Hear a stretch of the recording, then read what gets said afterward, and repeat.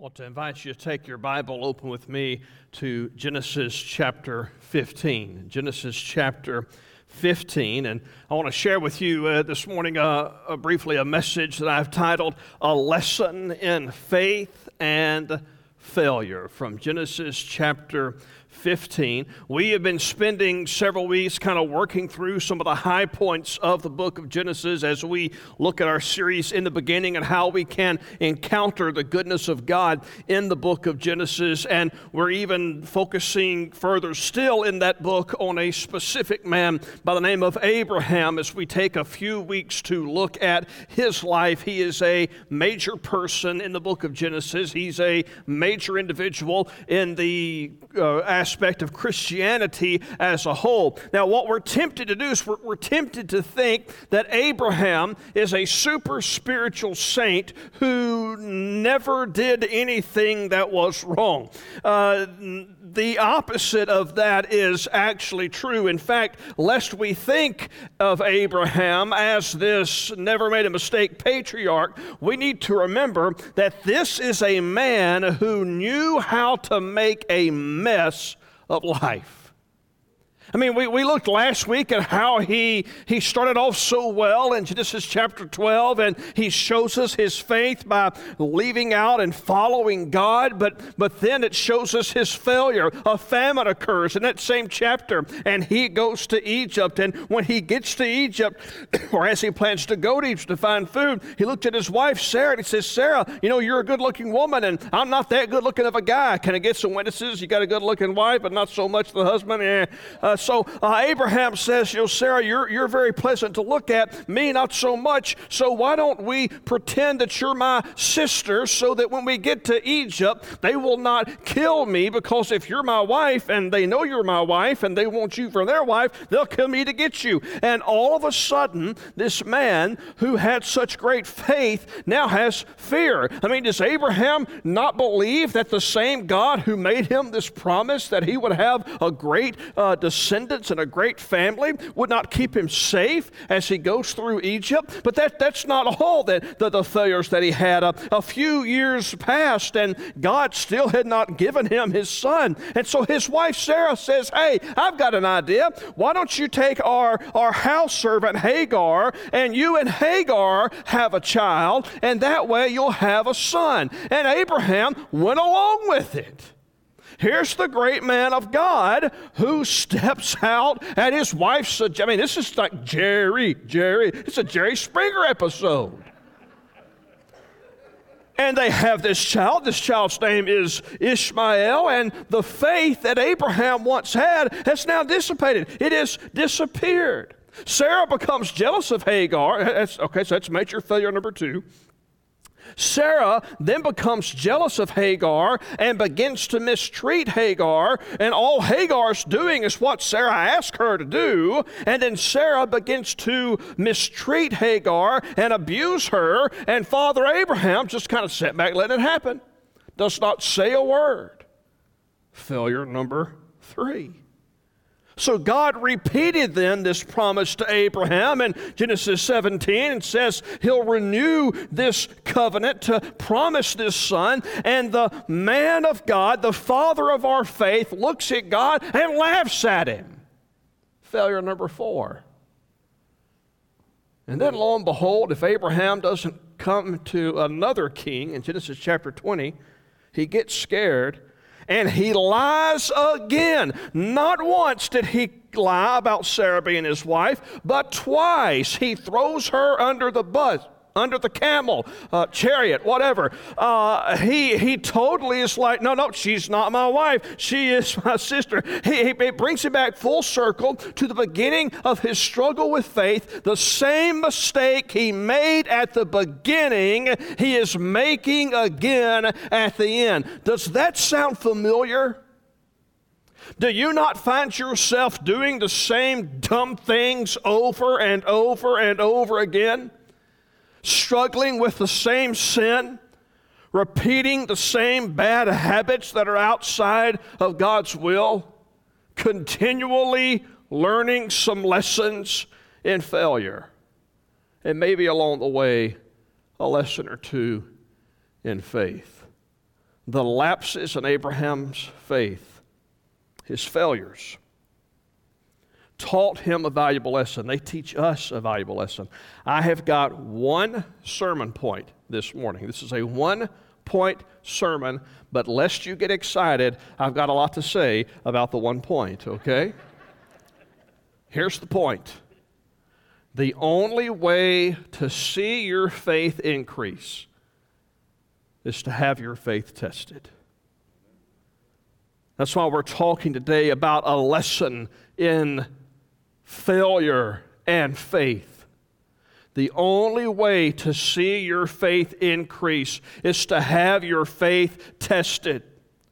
Man, when Genesis 12 opens up, Abraham decides to follow God in faith, and after making that decision, this famine occurs. It forces him to the land of Egypt, and that is a place where his faith and his fear would collide. In his providence, God was testing the faith of Abraham, not so that Abraham would vacate in his faith, but so that Abraham would grow his faith. You see, we don't just make a one-time decision for God and have our faith tank filled to its capacity perpetually. No, instead, God is going to grow that faith, and the way God grows your faith is by testing it. You see, faith works like a muscle. The only way to strengthen it is if you strain it. You see, when you, and I know you look at me and you think that's a guy who knows what it means to work out and lift weights. When you, and the fact that everyone's laughing right now is really encouraging me. When you strain a muscle, you produce thousands of tiny tears in that muscle, and then it grows back stronger. That's how God operates with our faith. He allows us to be in situations where our faith can be stretched, where our faith can tear, so that it can grow back stronger. Look, everything in your life, everything in the life of a Christian grows in the soil of faith. It is the single most important muscle in the Christian life, and God is committed to strengthening it. Now, the way your faith develops isn't always pleasant. It isn't always necessary or comfortable, but it's always necessary. You see, what we need to be reminded of, and what Abraham's life will teach us, and we'll see in a minute why he learned this lesson. God leads you through valleys so that he can show you he's able to provide for you there. He allows a storm to come into your life so he can show you that he has the ability to walk on water. He surrounds you with conflict so that he can show you that only in relationship with him is he able to provide a table for you in the presence of your enemies. Now, Abraham eventually comes to understand this truth. This is the lesson of faith that he learns, but he also learns many lessons of failure. And Abraham, the reason how we know that he comes to this realization is by something that happens later on, and we'll look at it in a couple of weeks, when God asked him to take his son Isaac and to sacrifice that son. And what happens, and again, we're not going to look at this morning, but in Genesis 22, God finally gives Abraham this promised son, then turns around and says, give him back to me. Isaac was not just the person that Abraham loved the most in the world. Isaac was his only son. Isaac represented all of Abraham's hopes and dreams for the future, yet Abraham did what God asked of him. So here comes the question. After failing over and over and over again, what was it that caused Abraham to finally learn this lesson that the only way to see your faith increased is to have your faith tested? I think the answer to that is in Genesis chapter 15. It helps us understand how Abraham learned these lessons in failure and faith. Let's read the text. Genesis 15 opens up by saying this. After these things, the word of the Lord came to Abraham in a vision. Fear not, Abram, I am your shield. Your reward shall be very great. But Abram said, O Lord God, what will you give me? For I continue childless, and the heir of my house is Eliezer of Damascus. And Abram said, Behold, you have given me no offspring, and a member of my household or extended family will be my heir. What do you call this? You call this doubt. Abraham is doubting. His faith is faltering. So God takes him outside. Verse 4. And behold, the word of the Lord came to him, This man shall not be your heir. Your very own son shall be your heir. And he brought him outside and said, Abram, look toward heaven and number the stars if you are able to number them. Then he said to him, So shall your offspring be.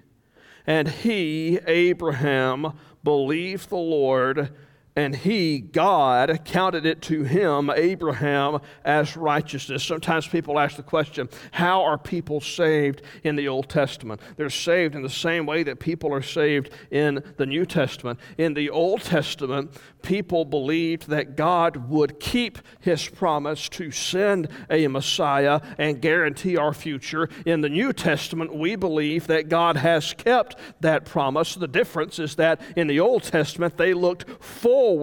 We look backward, but the faith is exactly the same. Abraham believed God and what God said, but then immediately after he believes God, he doubts. Does that not resonate with us? That we believe God in the morning, but before lunchtime, we're doubting the conversation that we had with God just a couple hours earlier. Look at what it says in verse 7. And God said to him, I am the Lord who brought you up from Ur of the Chaldeans and to give you this land to possess. But he, Abraham, said, O Lord God, how am I to know that I shall possess it? Didn't God just say, look up at the skies? So God said in verse 9, Bring me a heifer 3 years old, a female goat 3 years old, a ram 3 years old, a turtle dove, and a partridge in a pear tree, or a young pigeon. And he brought him all these, cut them in half, and laid each half over against the other, but he did not cut the birds in half. They were free birds. Verse 11 says that when the birds of prey came down on the carcasses, Abram drove them away. Now, this is very important what's happening here. We live in a written age. When we want a guarantee, we ask for a written contract. In their day, instead of signing a contract, they participated in something called a covenant. The word covenant literally means to cut. And here's what would happen in the covenant. They would take animals and they would slice those animals. If you're home eating your Captain Crunch, you're going to love this. They would slice those animals in half and place those animals apart from each other so that the blood of those animals formed a river of blood. And then if it were you and I who were making this covenant, we would both walk between those animals. We would walk between that sacrifice. We would walk through that river of blood. And as we walked through the river of blood, the blood would splash up upon our robes. Now, it was very symbolic what was happening. In the covenant, what it meant was one person was saying to the other, if I don't keep my end of the covenant, may what happened to these animals happen to me, and may their blood be mine. Okay, that's what's happening. Now look, very important, in chapter 15 and verse 12. As the sun was going down, a deep sleep fell on Abram. And behold, dreadful and great darkness fell upon him. Scoot down to verse 17. When the sun had gone down and it was dark, behold, a smoking fire pot and a flaming torch passed between these pieces. On that day, it tells us, the Lord made a covenant with Abram. Oh, don't miss this. When you would make a covenant, both parties would pass through. When this covenant is made, Abraham's being a good Baptist, he's asleep during church. A dark and dreadful sleep has come upon him. Who walks through this covenant? Well, the Lord does, God does. A smoking fire pot and a flaming torch passed between. That was the symbol of God. Who does not pass through? Abraham. See, in that day when a king would make a covenant with his servant, the servant walked through, but the king, it was just assumed that the king would keep his end of the agreement. But here in this instance, this is the only covenant in recorded history where the king walks through, but the servant does not. And here's what it is meant to symbolize to us. If God fails to keep his end of the agreement, he will pay with his own blood. If Abraham fails to keep his side of the bargain, God will pay Abraham's price with God's own blood. God makes himself responsible for both sides of the covenant. God says, I will pay the penalty if I don't keep my promise. And Abraham, when you fail to keep your part of the promise, I will pay that cost too. And what a great picture. In fact, this might be one of the clearest pictures that we have of Jesus in the Old Testament. Because just like Abraham fell into that deep sleep, before Jesus, we were in the deep, dreadful sleep of sin. When Christ died upon the cross, it was darkness that descended upon the earth. When Christ died on the cross and when his blood came from his side and from his hands and his feet, it formed that river of blood symbolized by the covenant. And Jesus did not die because he failed to keep his end of the covenant.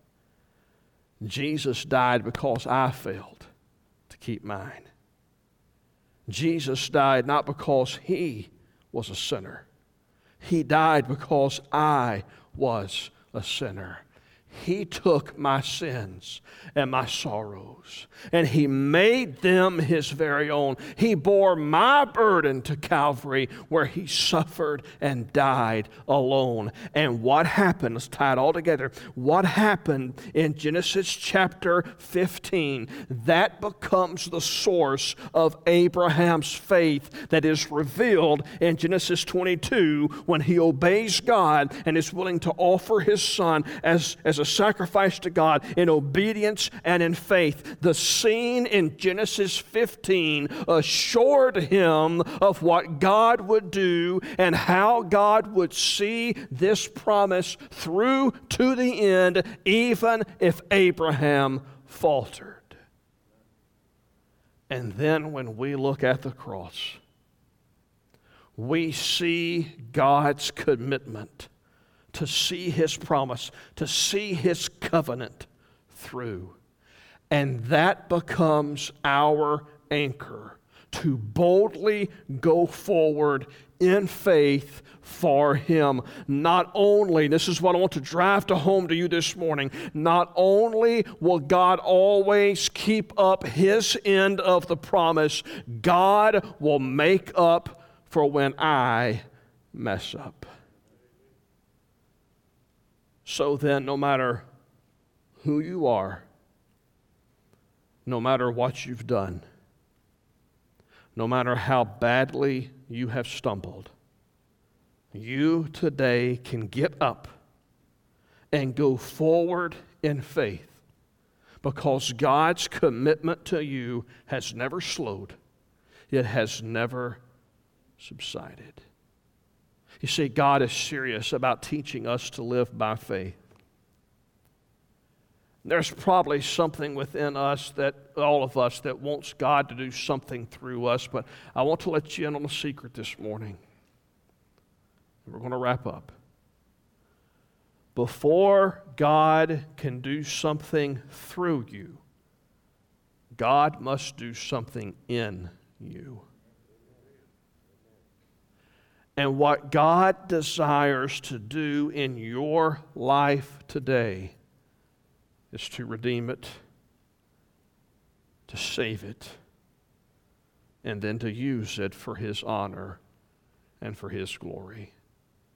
Maybe you're here this morning, maybe you're tuning in to us online today, and you've come to realize that you are a sinner who needs salvation. You can't work enough to earn it. You don't have to, because Jesus did all the work. On the cross, Jesus cried out, "It is finished." Everything that had to be done to satisfy the demands of God were done in Jesus.